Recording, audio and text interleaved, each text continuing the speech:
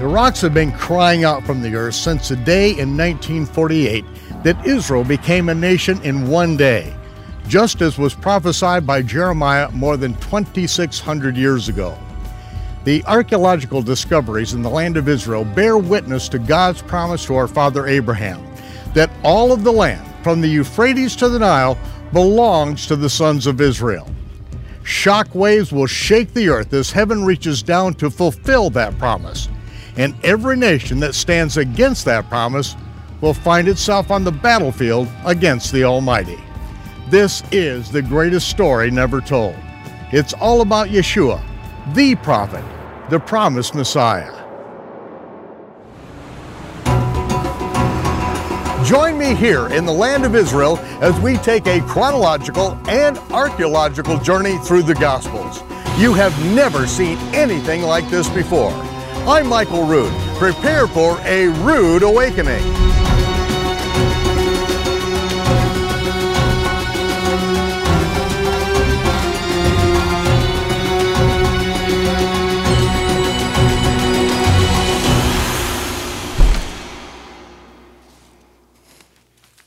After Yeshua was born in Bethlehem of Judea, in the days of Herod the king, Chaldean astronomers from the east came to Jerusalem and said, "Where is he who was born King of the Jews? We have seen his star in the east and have come to pay homage to him."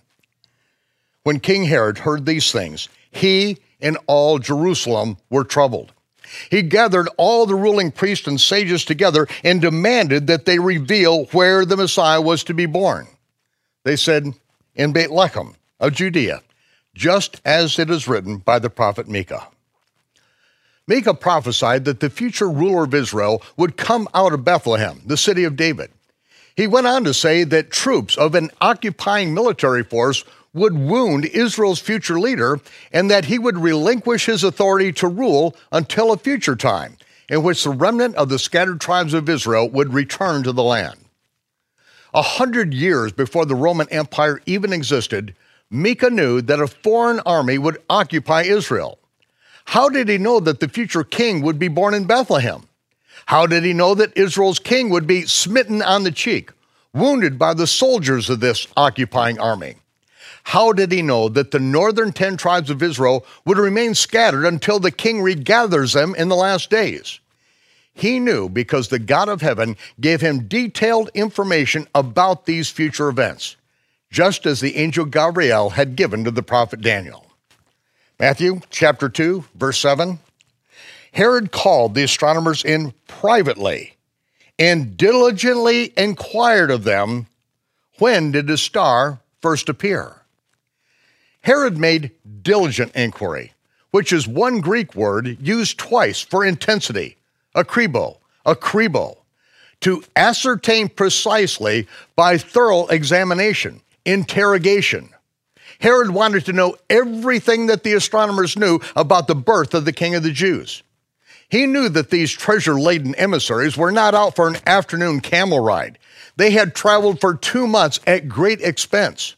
They were dead serious about their mission to deliver the treasure entrusted to them. This was not a little informal chit-chat session with Herod. He interrogated these intruders into his kingdom. How did you know what to look for in the constellations? How did you interpret the pathways of the planets? Where did you get your information concerning the birth of the King of the Jews? When exactly did his star first appear? Herod had to ascertain the validity of the astronomers' claims, and he had to wonder, why is it the temple priests and senators and scholars know nothing of this event, other than that which the prophet Micah prophesied? Or what were they keeping from him? Herod was a jealous king. He had been rebuilding the temple for 16 years, and his architectural genius graced the land from Masada to the Galilee. His children were destined to rule over Israel as the next kings of the Jews. There was no way that some child was going to get in his way. Herod executed his own adult son, Antipater, less than 4 months after this incident because Caesar had an issue with him. Herod would not even allow one of his own sons to jeopardize his throne. Certainly, no upstart child was going to take it from him. The astronomers were ready for this interrogation. Their records, as with all astronomers, were meticulous. And since the Julian calendar had been the official calendar of the Roman Empire for more than 43 years at the time, the astronomers and Herod spoke the same calendric language. They began.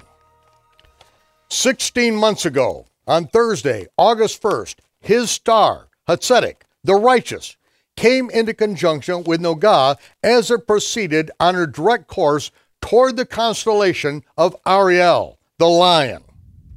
On Thursday, September 12th, his star came into conjunction with Hamelech, the king star, between the feet of the lion. That was Tishri 1, Yom Teruah, the day of trumpets. This was the great sign in the heavens that announced the coming of the righteous king, the Lion of the tribe of Judah. Monday, February 17th, his star, Hatzedek, once again came into conjunction with Hamelech, the king. That was 10 months ago. 3 months later, on Thursday, May 8th, his star, Hatzedek, came into conjunction with Hamelech the third time. A month later, June 17th, his star, Hatzedek, again came into conjunction with Nogah. On Wednesday, August 27th, his star came into a mass conjunction with Kobab, Nogah, and Ma'adim. Then finally, on Monday, October 13th, 2 days before the Feast of Tabernacles, his star came into conjunction with Nogah for the third time in just over a year. We waited until after the conclusion of the feast, and then we departed for Jerusalem. This is a city from which the king will rule the earth with a rod of iron in absolute justice. Then Herod sent them to Bethlehem and said, "Go and search diligently for the young child. When you found him, bring me word so that I may come and render honor." It was Friday, December 19th, that the astronomers arrived just in time to meet with Herod and spend the Sabbath in Jerusalem. It was on this Sabbath that all priests, including Zechariah, were serving in the temple in preparation for the Feast of Hanukkah, which began on Tuesday of that week. The astronomers were looking forward to getting a restful night's sleep before delivering Daniel's treasure, but their sleep was interrupted by a revelation dream from the Almighty. They were warned not to report back to Herod, but to return to their country by another route. "Arise, take the young child and his mother and flee into Egypt. Stay there until I bring word, because Herod is scheming to destroy the young child."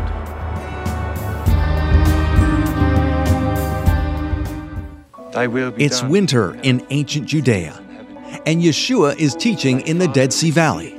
While teaching, he is invited to dinner with a group of Pharisees, where they notice that he is not adhering to their man-made ritual hand-washing.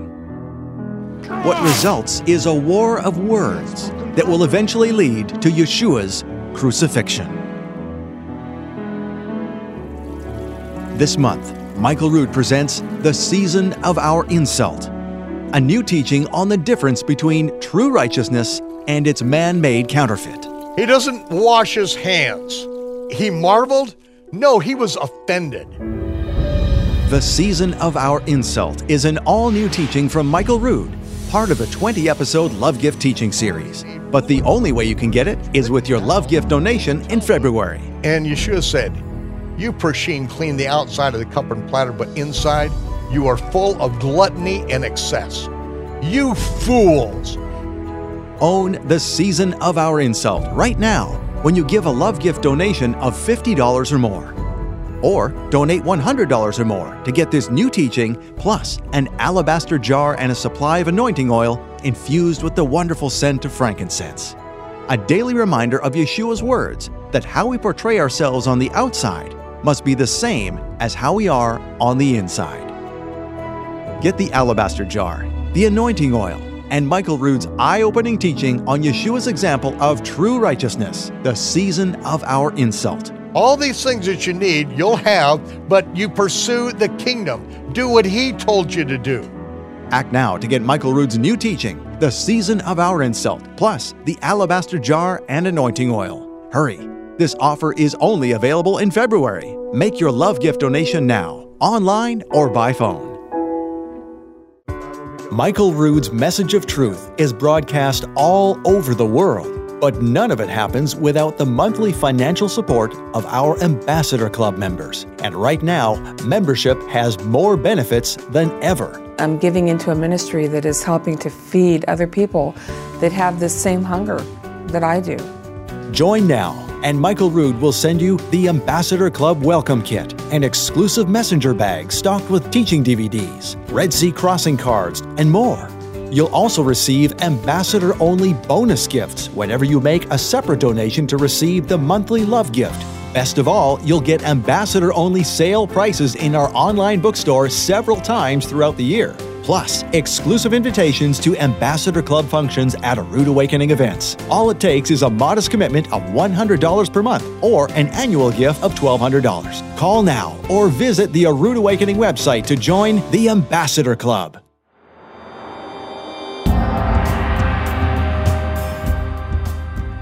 After they heard the king, the astronomers departed. In the east, literally in the rising, they beheld the star which led them, and it came to the point in the heavens and fixed itself directly over Bethlehem, where the young child was. And when they saw the star, they rejoiced with exceeding great joy. Biblical astronomer Robert Scott Wadsworth, in his book, A Voice Crying in the Heavens, details that the morning of Sunday, December 21st, just 2 days before Hanukkah, the astronomers' pre-dawn celestial observations caused their hearts to leap for joy. The eighth and final sign was his star in retrograde motion directly over the village of Bethlehem, as viewed from the ramparts of Herod's palace in Jerusalem. Verse 11, when they came into the house and saw the young child with Miriam his mother, they did not come to a manger with a newborn baby, they bowed down before him. They opened their coffers and presented him with gifts of gold, frankincense, and myrrh. Bethlehem is less than 5 miles, or 8 kilometers from Jerusalem. The astronomers would have arrived at the house within an hour of their departure. They offered the 3 gifts traditionally presented to royalty. The pure oils of frankincense and myrrh were more valuable than their weight in gold. The scriptures state that 3 types of gifts were offered. There were not 3 astronomers. They would not have been wise men, but fools to journey through the wilderness without being escorted by a large, heavily armed caravan. There may have been a dozen or more Jewish astronomers who took part in this historic journey from Babylon to Jerusalem. Verse 12, having been warned by the Almighty in a dream that they should not return to Herod, they departed into their own country by another route. The dream warned them of Herod's treachery, so they defied King Herod's instructions and immediately departed to Babylon by the southern route, avoiding the commonly traveled route past the city gates of Jerusalem. Herod's guard was armed and at the ready, waiting and watching for their return. Verse 13, after the astronomers departed, the angel of Yehovah appeared to Yosef in a dream. Arise, take the young child and his mother and flee into Egypt. Stay there until I bring word, because Herod is scheming to destroy the young child. Yosef arose and departed that night, taking the child and Miriam into Egypt. Joseph's dream prompted him to get up in the middle of the night and move with haste. It was Monday, December 22nd, the 24th day of the 9th biblical month, the day before the Feast of Hanukkah. Hanukkah, translated as the Feast of Dedications in the Gospel of John, is the festival that celebrates overcoming the Greeks who killed all the Jewish boys around Jerusalem who were circumcised according to God's Torah. History, his story, repeats itself. Now another evil king is scheming to destroy the king of the Jews, Israel's Messiah. Yosef and family will be on the road to Egypt as the city of Jerusalem is being flooded with Israelites who have come to celebrate their miraculous deliverance from the pagan Greeks. A little more than a year earlier, Joseph and Miriam presented the poor man's sacrifice of 2 doves when they brought Yeshua to the temple on his 40th day. They were not yet in possession of Daniel's treasure. But just as Joseph and family had to make their emergency escape to Egypt, a treasure arrived just in time to sustain them through the turbulent times ahead. In all their trials and troubles, they had been faithful to obey the instructions they had received. They were in the will of the Almighty, and he made certain that the provision for their future had already been made hundreds of years earlier. Verse 15. They remained in Egypt until the death of Herod. Thus it was fulfilled, which was spoken by Yahweh through the prophet Hosea, saying, "Out of Egypt have I called my son." Hosea's prophecy was literally referring to Israel's exodus from Egypt, by figuratively referring to the nation of Israel as his son. As a prophetic utterance, Hosea's words were fulfilled when Yeshua, who was literally the Son of God, was called out of Egypt by the angel of Yahovah. Herod was incensed. "Is not this son of his likely to become king of Israel?" He sent his servants again to speak to Zechariah. "Tell the truth. Where is your son? Do you realize that your life is in my hands?"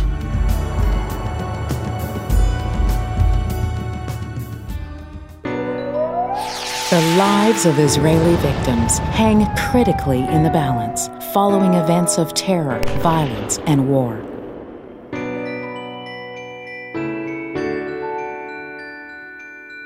But there's another painful problem: men, women, and children living in poverty. And you can be there for them. Visit us online at thelydiaproject.com. You'll find personal stories from the people who need you and the information you need to make a difference in their lives. When you give to the Lydia Project, you enable us to send help. Emotional and spiritual encouragement are especially needed during these critical days of recovery. Your support enables our ground team in the land of Israel to function as Yehovah intended, providing for the wounded soldiers, widows, orphans, and the poor. Help Israel. Give to the Lydia Project. It's winter in ancient Judea, and Yeshua is teaching in the Dead Sea Valley. While teaching, he is invited to dinner with a group of Pharisees, where they notice that he is not adhering to their man-made ritual hand-washing. What results is a war of words that will eventually lead to Yeshua's crucifixion. This month, Michael Rood presents The Season of Our Insult, a new teaching on the difference between true righteousness and its man-made counterfeit. He doesn't wash his hands. He marveled? No, he was offended. The Season of Our Insult is an all-new teaching from Michael Rood, part of a 20-episode Love Gift teaching series. But the only way you can get it is with your Love Gift donation in February. And Yeshua said, "You Pershim clean the outside of the cup and platter, but inside you are full of gluttony and excess. You fools!" Own The Season of Our Insult right now when you give a Love Gift donation of $50 or more. Or donate $100 or more to get this new teaching, plus an alabaster jar and a supply of anointing oil infused with the wonderful scent of frankincense. A daily reminder of Yeshua's words that how we portray ourselves on the outside must be the same as how we are on the inside. Get the alabaster jar, the anointing oil, and Michael Rood's eye-opening teaching on Yeshua's example of true righteousness, the season of our insult. All these things that you need, you'll have, but you pursue the kingdom. Do what he told you to do. Act now to get Michael Rood's new teaching, The Season of Our Insult, plus the alabaster jar and anointing oil. Hurry! This offer is only available in February. Make your love gift donation now, online or by phone.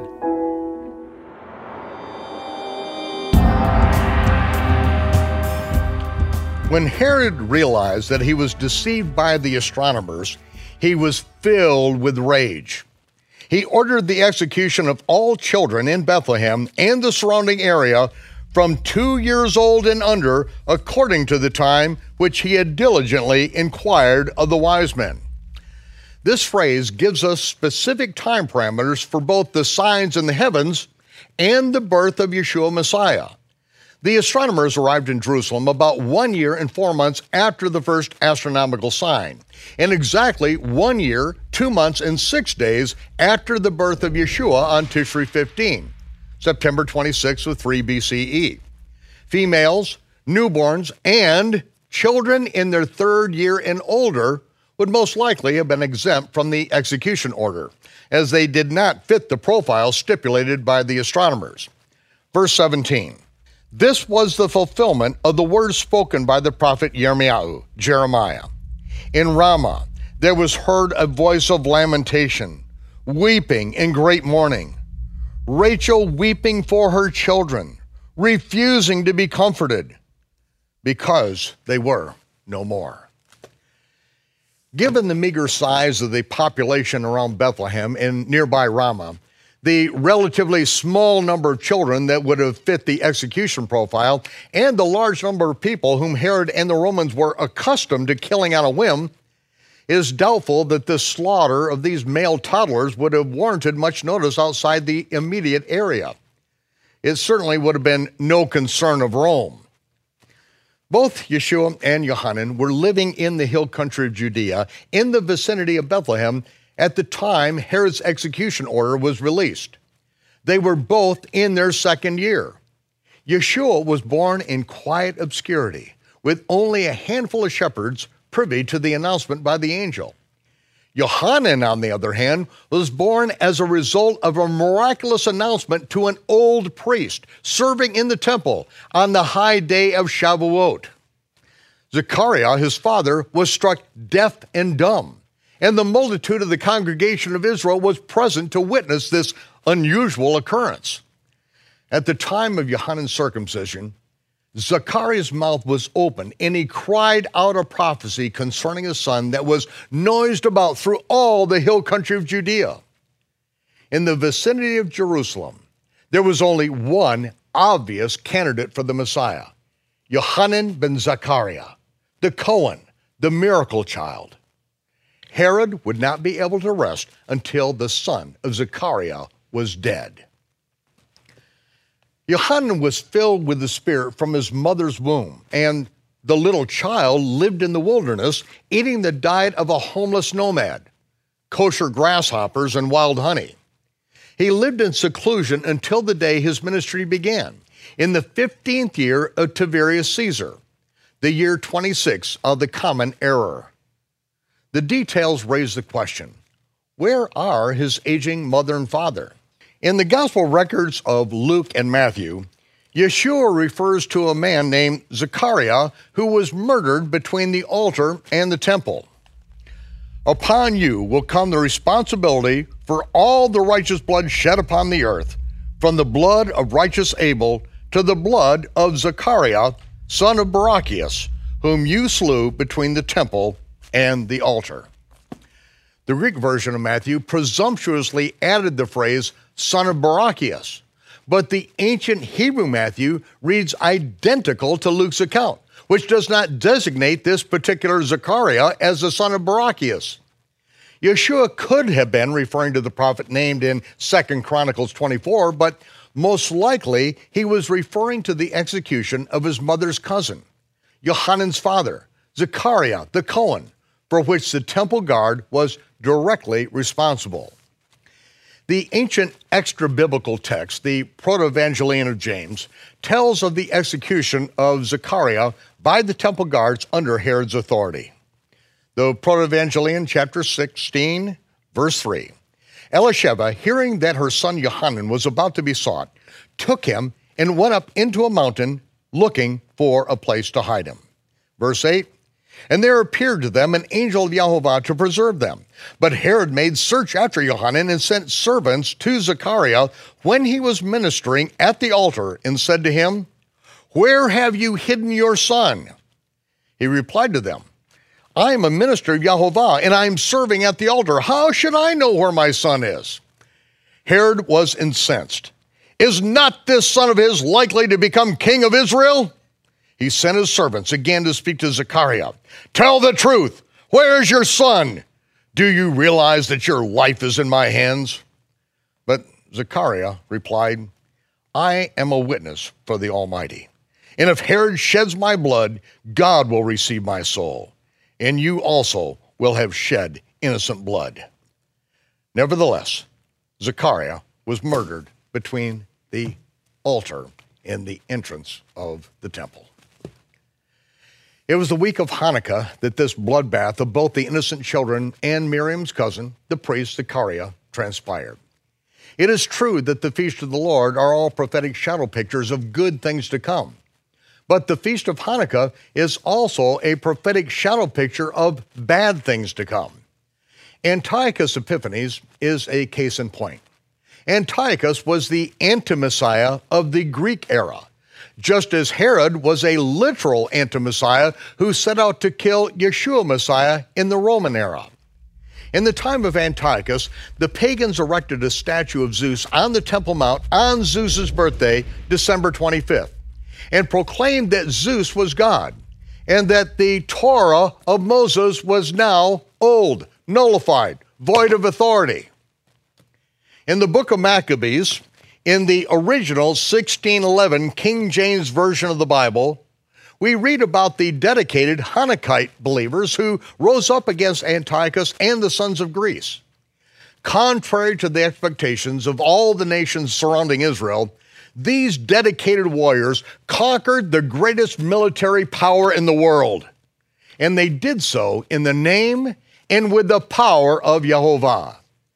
They destroyed the image of Zeus, broke down the altar that had been defiled with swine flesh, cleansed the Temple Mount of sun god worship, and dedicated a new altar to the worship and glory of the true God.